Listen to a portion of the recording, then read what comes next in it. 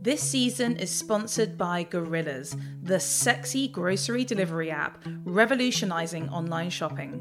Fresh food delivered to your door in 10 minutes, catering to all your food-loving needs. Sign me up.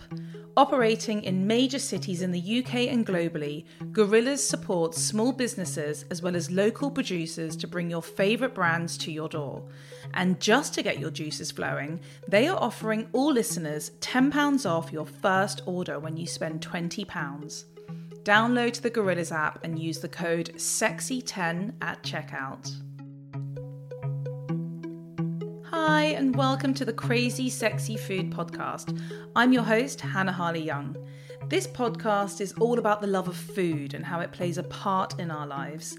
I sit down with well-known personalities, food experts, chefs, and people who just love their food to find out all about their life, career, and their favourite tastes along the way. Today I'm joined by a lady who creates absolute masterpieces in the form of cakes. Lily Jones is one of the most sought-after bakers in the UK. Opening the doors to her East London bakery, Lily Vanilli, in 2008, she had a rather unconventional route into the baking world. Her beautiful, highly detailed and intricate designs are celebrated all over, and she has worked with everyone from 10 Downing Street to Elton John, Uniqlo to Alexander McQueen. She has written 3 cookbooks and consults for brands in the UK. She is also the co-founder of the industry-leading YBF Awards, and we are recording from the most glorious tea room in the Theatre Royal, Drury Lane, where she now has a residency for afternoon tea. Lily, what a pleasure. Thank you for having me. What an intro. I'm blushing. First of all, how are you? I'm good. I'm fine. I'm happy.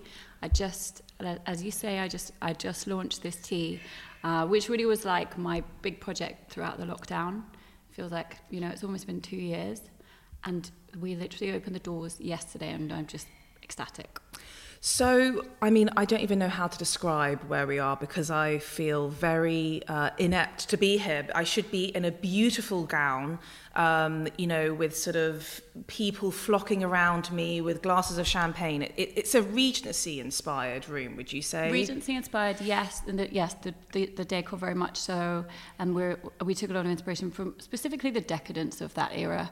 But we really want this to be like a modern, fun space. So, yes, you can get it dressed up and you would look perfectly fitting here in your gown, darling. But we also, if people come in trainers, they're very welcome. Yeah. We want this to be like a very democratic, open space. It's not prohibitively expensive. Like this is a place you can pop into for a coffee. That's the kind of energy. But yes, it's grand. It's fabulous. It's so fabulous. And what can we expect? So what is the afternoon tea? What do we get?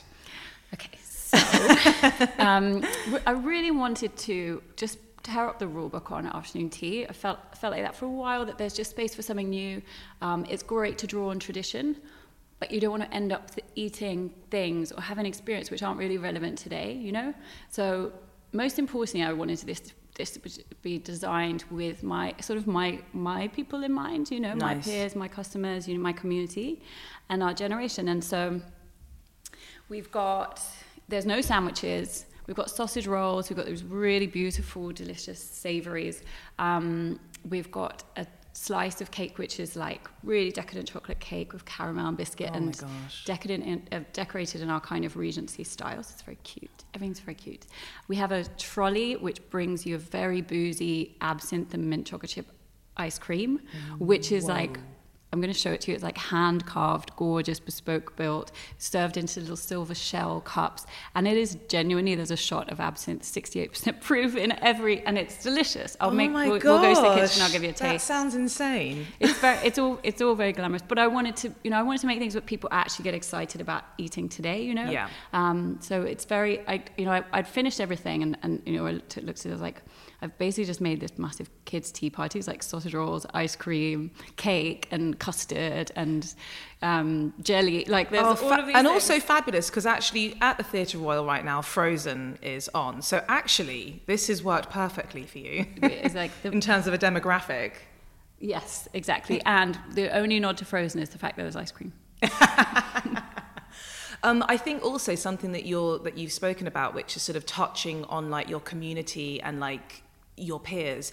I think that's actually really important. I was speaking to and was actually researching for another podcast that I'm doing with a very sort of old school but incredibly renowned chef. And I was actually talking about the idea that our palates have changed. You know, as much as we all love a traditional afternoon tea, we don't necessarily want the things that the generations before were having for afternoon tea. Exactly. And the other thing about the Regency era that was compelling for me is that it was the era of Antoine Carême, who was this incredibly notorious. He was the world's first celebrity chef, and he kind of changed the way that we eat in restaurants, and he invented a lot of the desserts that we eat today, like mille-feuille and croque and bûche. He's this legend.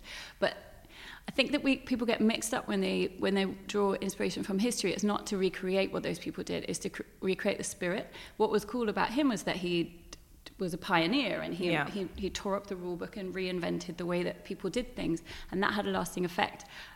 So it's to take on that spirit rather than copying and pasting the past. Absolutely. No, I love that. It's actually like a breath of fresh air. And I also think it invites like a younger generation to come in and not feel that they're like out of place, if you know what I mean. Yeah. It's like very inclusive, if that's kind of the word I'm trying to use. No, it totally is. That's what we want. So slightly shifting a little bit, I always ask my guests what they had for breakfast. Nothing, babes. That you're looking at it. She's drinking a coffee. I don't really eat until later, but I'm going to be in the bakery all day today, so I would be eating. And just out of curiosity, when you are baking, I mean, are you eating cake? I mean, I'm assuming you've got to try what you're baking every day. Do you know, I'm long past the point where I can use that as an excuse. I know what it's going to taste like. Yeah. She's just eating anyway. It is something I should be over by now. I've been doing this for 13 years, but I will go to the bakery today and I will eat scones and I will eat cake, and that's just what's going to happen. Ice cream probably. That's okay. There's not much I can do about it. So I want to take it back a bit. You were born in London, but you were raised in Jeddah, which I'm so fascinated about, and I've been waiting so long to ask you why. But I want to know what life was like growing up. You know, who was cooking? How did food play a part in your life? Was it important? Sort of paint the picture. I mean, look, disappointingly, it wasn't at all. We were very much like, if you want to eat, there's food in the freezer, kids, you know? And me and my little brother were like, kind of, you know, we would perfect things like the Coke float, you know? We'd spend time on that, time and energy on that. But we weren't a gathering at the table family. That's something I discovered much later in life through friends, and really kind of only realised that there was something interesting happening in the kitchen when I was in my 20s, you know? So it wasn't that kind of childhood, but that's fine, you know? Of course. And it all came much later. And so who was cooking in the kitchen, like at home? I mean, us kids. Okay. Or sometimes we didn't really eat together. Okay. It wasn't that story. So it was sort of, if you're hungry, go and make yourself something. Yeah. And why were you in Jeddah? No good reason. I wish there was like some like story. I mean, it's not like a familiar narrative.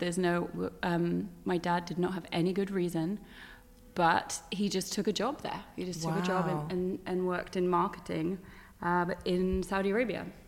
To be honest, there were parts where I really loved. I mean, I was like a kid when I was there, so I was 14, and we were like in these compounds, which are really kind of, you know, isolated from the rest of like the city.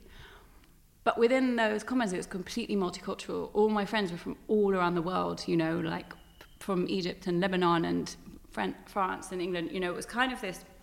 And it was sunny, which I love, and we were quite wild kids. So you were there from 4 to 14. Yeah. So I assume, were you going to like an international school, or? Yeah. Went to international school again with just kids from all over the world. So were you learning any like Middle East, like? Nope, learned French. You learned French, fine. But yeah, we didn't. Yeah, if I was to learn Arabic, it would have been as a subject. We just weren't integrated, and that's the way the country is organised. Yeah. Like, you know, I think things are just starting to change, but it's very, very cut off from the rest of the world. Like, I was very disconnected. By the time I came to England, I had a lot to learn. I can imagine. That's why I've been like fascinated to ask you about it, because I think coming from like Iranian heritage, I really identify with sort of the Middle East as a whole, as a culture. Yeah. And then obviously like picking out different countries, obviously Iran I'm like incredibly connected to, but there are so many parts of it that I also potentially disagree with, or, you know, but I'm just fascinated by the history. Yeah. And I've always found Saudi Arabia as like this like lost country that like no one really knows what like goes on behind the closed doors type of thing. But it's interesting you say that you used to live in these compounds, because I actually knew somebody who moved out for work, and they too were sort of placed in these separated communities of like international expats who were there for work. So did you grow up on any lovely Middle Eastern food? Yeah, I mean sometimes, and I definitely share that with you, that I'm fascinated by the culture, and I feel connected to it in a way. You know, I love Middle Eastern food, and I'm very happy to see that rights are improving for women there, and you know, these are things which happen in my lifetime which I feel very connected to. Yeah. And you know, I think a lot is changing there, and we'll see a lot more in the next 10 years, hopefully. Absolutely. Aside from Coke floats, did you have a massive sweet tooth as a child? I mean, yes. Yes. So we knew that this wasn't a random sort of decision later on in life that you were going to end up becoming the sort of the cake maestro that you were. Did you bake a lot? I baked with my grandma, so we would visit England 2 weeks of the year, and I just loved my grandma. I mean, that was it for me. And she had, you know, looking back on it, like, you know, I don't think they had much, but she had a little garden, and she would grow like red currants and gooseberries. Oh, wow. And we would bake together, but like the most simple things like sponge cake, and we'd make jam. But I just thought that was like the best thing I had ever seen. I just thought that was like magical. Wow. And I think a lot of, you know, that's a common story. I think a lot of people do that with their grannies, but it made a big impression on me. Yeah, I can imagine. Fast forwarding a little bit to sort of your adult life, you ended up going to do a degree in London at UCL in philosophy, and then you had a career in graphic design. And was that both here and in Australia? I mean, career is a stretch. She spent some time in the graphic design industry. I flagged my way into a graphic design job I had no business being in, and I only worked for it was in Melbourne. And to be honest, it was an amazing experience. But I had no interest in really, you know, coming back to the UK and like working with brands, or, you know, effectively being a graphic designer. So I know it was 2008, and it was obviously the crash. Yeah. And I'd always worked, like I always earned my own money since I was quite young, and I'd always been able to find work.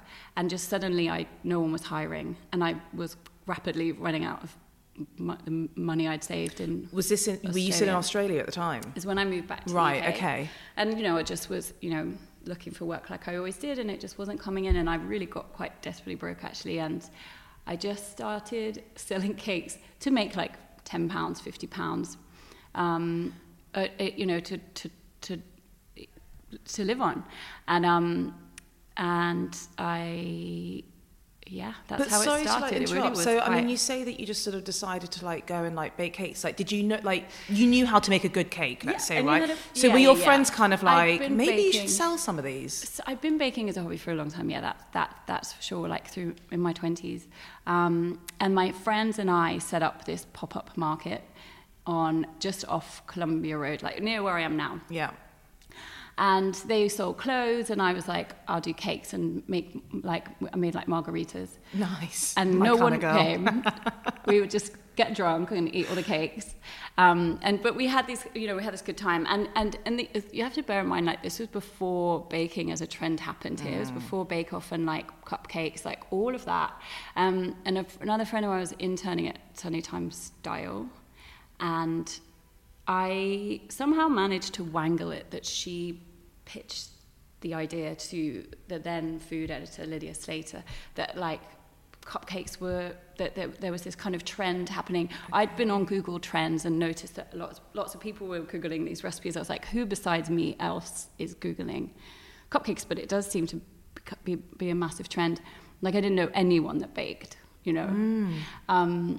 So anyway, she wrote this article which kind of broke cupcakes as a thing in the UK, and she was talking about those American companies like Hummingbird and Primrose coming over, and then used me as an example of like even young people in East London are baking. Oh my god! And which sounds absurd now because everyone, but amazing as well. But it was a very different, and you know, it was a very, very different thing at the time. And so within 6 months of, you know, selling those few cakes to my friends just to scrape together some pounds, I was like, had a concession in Harrods, a book deal, and I was baking for Elton John, which is just absurd. That is what a like overnight like change around. Yeah, it's a crazy story. I mean, it took me a long time to make any money worth speaking of. Yeah, no, of course, but even so, like even in that 6 months to sort of, you know, hit those milestones is pretty incredible. Yeah, it was a very much like right place at the right time thing, and as we can see, baking's just grown and grown, and it's such a part of our culture now for our generation. But yeah, it was just the right thing. Absolutely. And I guess what I want to ask is, you know, everyone knows when they see a Lily Vanilli cake. I mean, it's so quintessentially you. I mean, you could put them all out on display, all different cakes, and I will always know which one is yours. What has influenced and inspired your designs? Because they're so beautiful. I mean, I sort of look at them and I'm like, I don't even know if I want to eat this. It's so beautiful. Always have to eat it. I mean, don't worry, I do. But like, you know, like what inspires that? You know, it was something, I mean, maybe it was like 5 years ago that we first started doing a little TBT to that kind of more traditional piping. And I'd always been, I mean, I've been doing this for a long time, and over those years, like the style has changed a lot. And I like that about baking, that it can be so creative. But yeah, we just started experimenting with the piping a little bit about 5 years ago. We did this amazing cake for Hannah Whelan of Shrimps, and she actually sent the brief, and it was all these like 80s just over the top cakes with pillars, and I was like, yes, like this is what we need to see more of. And it just like caught on. It really did. Like it's so popular now, and we love to see it. And like, I think I don't know, it seemed to me like a lot of people had this in lockdown, that it was just this kind of creative outlet that actually went beyond making the banana bread, and like people got weird and creative. And I was the same. I was in my bakery every single day of the pandemic working, and that's when I really like went for it with the piping, and just it was fun. I think there's something so fun about it. It's actually really interesting, just like linking it back to my heritage. I don't know if you've ever seen, now I'm sure someone's going to say that this is absolutely wrong, but I know that it's in Iranian culture. I don't know if you've seen what Iranian birthday cakes look like. But I feel like I've seen the wedding cakes. Tell me about the birthday cakes. So they're nothing like yours, but it's that kind of quite old school idea with all the piping. And I'm happy to say, I never actually used to like cakes like that, because it took a long time for me to start liking cream. I had a weird relationship with dairy my whole life, even though now I will eat all of the cheese board and all of the cream. Anyway, but Iranian birthday cakes or celebration cakes have that really ornate piping all around the edges, and they also go full in with like the writing on the top, and they've got all these beautiful like fondant roses and everything. So when I first started seeing your things, I was like, oh my gosh, this is so cool, because I always see it at like an Iranian, you know, New Year's Eve party or something, and I always thought it was a little bit kitsch, but actually she's making it look really like in style. And the thing about all of that, because yes, it is like this long tradition, like even here in like the 80s, but it was always with fondant, like you said, and like royal icing, which isn't good to eat. Yeah. And so we were like, well, why can't we actually pipe with buttercream? Yeah. And here we go. So you have the bakery in East London that sort of does its thing. That's great. You also opened a bakery in Georgia. Yes. Why? Honestly, just somebody called me pretty out of the blue or sent me an email. They're like, I'd like to invite you to Georgia. And I was like, can I bring my boyfriend? I love Didn't ask any questions. Went over, didn't know what to expect. Just like from the minute we landed, was just blown away. It is just the coolest city. Really? I love it. Yes, like love the people, love the food. It's got some of the best wine in the world, and they're like, it was a really fun city and beautiful. And I kind of had no idea. And you know, it was very kind of casual. The guy just invited me over. He had an idea for a bakery, and we just saw if we got along, and we did. And so we opened a bakery together. That's so cool. And is that still going? And Yeah, it's still there. Yeah. Amazing. We're going to stop with the baking for a minute. I just want to sort of bring it back to sort of food in general. What's your relationship with food like? I mean, I love cooking, mostly for other people. I love eating out. I mean, my life story is becoming increasingly just about food and drink. To hear it. Yeah. So, but for me, it's always like I like I'm like a decadent eater, I guess. So give me an example. Like, where are some of your favorite places to eat out? You know, I'm really spoiled in my neighborhood. So we have Marito there and the Marksman, Campagna, the Italian on my street. And then, you know, I love to go up. You know, I love to go uptown at the moment. I think we're all enjoying being back to life, right? So I find myself at a place like the Wolsey. Yeah, you know? We were just talking before recording. It does feel like the Roaring '20s, doesn't it? After the war, and like everyone's just out celebrating and sort of doing all the things they couldn't do for like 2 years. Yeah, and that is very much it. But yeah, I think I have a good relationship with food. Something. And you said you like cooking. What are some of your specialities at home? So if I'm being lazy, I'll do steaks and like lots of good salads. I'm good with a potato. Ooh. Good with a potato, good with a roast. But yeah, a lot of like steak and then just really good salads and sides. Expect like 20 sides. When am I coming over? Anytime, babes. I mean, do you eat cake anywhere else but your own place? Pretty rarely, actually. Yeah. Yeah, I get enough of that at home. Fair enough. I would go around and sort of like do my market research and be like one of those like secret shoppers and be like, nope, you're not getting it right. That's just like awful, too sweet, too buttery. One of the reasons I got into baking as a hobby was because I feel like if you're going to have anything as indulgent as cake, it should be really perfect for you. So I'm like, I know exactly how to make a cake that hits the spot for me. So it's like the perfect level of sweetness and so on. So I just be like, why risk it? I also love baking. I don't claim to be the world's greatest baker, but I make quite good cakes from the crowds of my family who flock. I bake because I find it so therapeutic. And I love to cook, but when I cook, I might be inspired by a recipe, but I quite like to just sort of do my thing. Whereas when I bake, I find it such a scientific process in a way, because perhaps I'm not good enough to just be like, oh yeah, I just need that amount of flour. I'm quite like regimented. Do you find a way to kind of relax whilst you're baking? I don't know if maybe because it's become your career, but I do find it a way to switch off. Yeah, no, I find it very therapeutic. I remember like when I started, you know, my business kind of became my full-time career, and all of the stress that comes with that, I would still go to the bakery in the evening and bake to like relax, even though it was my baking career that had made me stressed out in the first place. Like, I'm definitely doing the right thing. But I think people do get hung up on this idea of baking being like a science, and I get where they're coming from, because it's also like, you know, there are certain rules which you have to kind of stick to, and ratios and temperatures, and if you mess that up, it can be a really expensive mistake. But I also think, you know, in the same way there are similarly parameters with cooking. So like, you know, you have to cook your meat to the right temperature and for the right length of time, and you have to sweat your onions for a sauce or use the right amount of salt. But once you grasp the basics, then that's when you can start like dashing this and that. And I'm the same with, you know, with a baking recipe, I'll read it, but I don't follow it so closely. But you get the idea, you get the kind of core things which you need to get right, and then you can actually be quite free with your flavors and the way you put it all together and the way you decorate and so on. So I think if you learn the basics, it can actually give you back all of that freedom.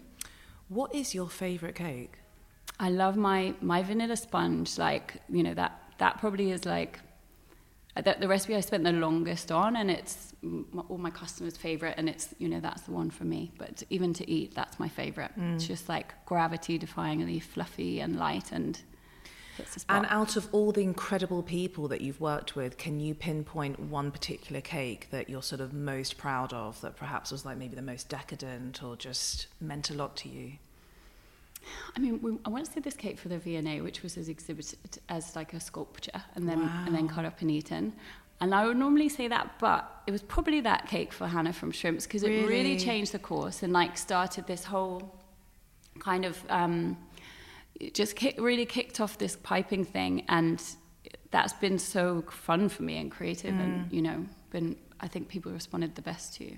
And I think it's also sort of made that style very synonymous to you. You've kind of like found your little niche in a way, which is amazing, that kind of sets you apart from, you know, everyone else, which is always, I think, once you've kind of found that, that's sort of like, right, I'm going to run with that. I mean, it definitely got me through the doors. Well, I was about to say, that's why we're sitting at the Theatre Royal, darling. I wanted to ask you, oh my God, I just completely lost my train of thought. Hold on. What was I going to say? That was it. I wanted to ask you, do you have, what are sort of like your top tips for any sort of like home bakers out there? Like, you know, anything that you could just say, what's like the best thing you've learned? Okay, top tips. I would say, you know, it goes back to what we were just discussing, but definitely, I would say, this is such a boring answer. I would say read a little bit about why you do just very, very basic intro to baking. Why these temperatures for your ingredients? Why do you have to be so strict with the building blocks, the flour, the butter, the sugar, the eggs? Because once you grasp that, it's not threatening anymore. And then you really can't, you know, this is something, I mean, if you look back on all the crazy stuff I've made over the years, this is something that's going to be very creative and rewarding, and people shouldn't feel like it's this kind of science thing which was created by people in lab coats, because it's far from the truth. So that's the boring answer. Fun tips would be, okay, so to get a really level cake, when you take it out of the oven, just squash it gently down, so you don't ever have to like trim that. It doesn't matter if it domes, and there's no wastage, there's no mess. Just really gently just press that flat. So perfectly fine. That's a more fun tip. I love it. I mean, I might be asking some of my own questions later on. So I mentioned in the intro that you're one of the co-founders of the prestigious YBF Awards, which is the Young British Foodies. For anyone who doesn't know what this is, can you sort of give us a bit of an overview of it and sort of why it's important for you to be a part of? Yeah, so we founded it 10 years ago, and it's all about putting the spotlight on grassroots talent and innovation and creativity. And I guess especially like where I started out and at that time, it was kind of, you know, just after the period we discussed at the beginning, kind of before everyone baked. But then there was like a lot of people doing these very small artisanal businesses that were really creative. But we felt like the existing Food and Drink Awards were kind of still always celebrating TV chefs and these kind of like tier one kind of fabulously talented people, but you know, maybe 1% of the country could afford to eat at their restaurants. And we were like, what's actually happening? It's exciting. And putting us on the global map again with food is happening at grassroots, and that's also where people really need the support. So absolutely, that was where we came from, and we've just loved it every year of it. We've been on pause for a couple of years, but we're very excited to bring it back. And over the years, we've seen some amazing people become the rising stars of the future, which absolutely. Is great. And so, will it be back in 2022? Yes, Yay! Next year. Yes, great. And obviously, this is what you're going to be working on here at the Theatre Royal for the foreseeable. But is there anything else we can expect from Lili Vanilli? We're starting to launch classes, so we do Lili Vanilli Academy. Oh, sign me up! Yeah, you should come for a lesson. They're actually really fun, and we've had great results so far. So, just teaching people how to make and decorate cakes. Why the name Lili Vanilli? It was just a stupid joke. Like, you have to imagine, I had no real intention of starting a business. I'm going to tell you something really embarrassing. You know, I thought that was your real name. That's fine. Before, I think we're people talking do. like years ago when I was sort of, no, it wasn't actually, why am I lying? It was actually quite recently when I was sort of making a list of who I wanted to get on this season. I was like, oh, I really want Lily Vanilli, and I just kept referring to you as Lily Vanilli. And then I think when like the emails were coming through, I was like, her name is not Lily Vanilli, her name is Lily Jones. But I might still call her Lily Vanilli. Yeah, that's fine. No, it's just a stupid joke. But actually, surprisingly, it doesn't bother me. Oh, I love it. It also reminds me of that like 80s band. What were they called? Milli Vanilli. Yeah, exactly. There we go. That's the joke. Yeah, okay, perfect, great. Okay, I'm on the right track. Okay, I always finish my chats with a few quickfire questions.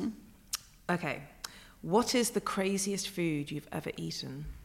I guess I'm eating loads of bugs. Is that Oh, crazy? nice, lovely, yeah. And what's your favourite? They're all good. Couldn't choose. Yeah, I mean, do you know what? In Mexico, they always give you those salty little crickets when you have a margarita. Nice. Yes, I think I was served that once. I don't think I ate it. Lovely, yeah, little crunchy. What has been your most memorable meal? There was, so this is really grody, but there was a time in lockdown when, I don't know how far into it we were, but it was when everything started being really stressful and I was working really long hours, like by myself. And my boyfriend came to the bakery and just like made me steak and chips and like brought a tablecloth and candles, and we just kind of had like a night out in. Oh, I love that. It was sweet. It definitely showed me the power of like how much just a nice meal can really change your outlook. And oh my gosh. Like, you feel better. It does incredible things to you. So, I don't know why I always laugh before I ask this question, because I think it's a very serious question. My favourite snack of all time is a packet of crisps. Mm-hmm. What is your favourite flavour of crisps and why? Oh, salt and vinegar. Yes. Salt and vinegar is the only one. Yeah. Okay, but I need to know, like, are we talking like a thin crisp or like a thick cut? Okay, I'll probably go thick cut. So kind of like a kettle chip type? Yeah. Okay. Given the choice, but I'd eat either happily. You take whatever? Yeah. Okay, great answer, because that's usually my answer. What food sums up happiness for you? Steak and chips. I mean, that's it really. Chips, quite close to the top of the list, but steak and chips and red wine, that hits the spot. What's your favourite cut of steak? I'll go a ribeye. Yeah, me too. And do you like a thin fry or do you like a thick cut chip? Ooh. I know. I probably It's getting very political now. Thin ones. Yeah, okay, you're my kind of girl. For me, the three food groups are salty, potato, and fried. And yeah, and it hits all of them. I would go thin. I go thin. Crunchier.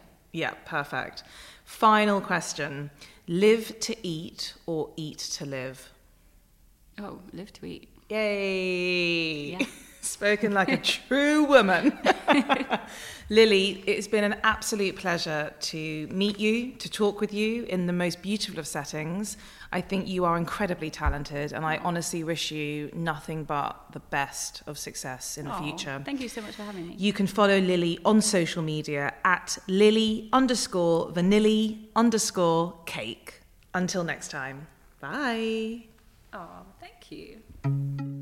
Thank you for tuning in. If you love what you hear, please subscribe and review. Don't forget to follow me on Instagram at Crazy Sexy Food and check out the Crazy Sexy Food YouTube channel. Until next time, bye.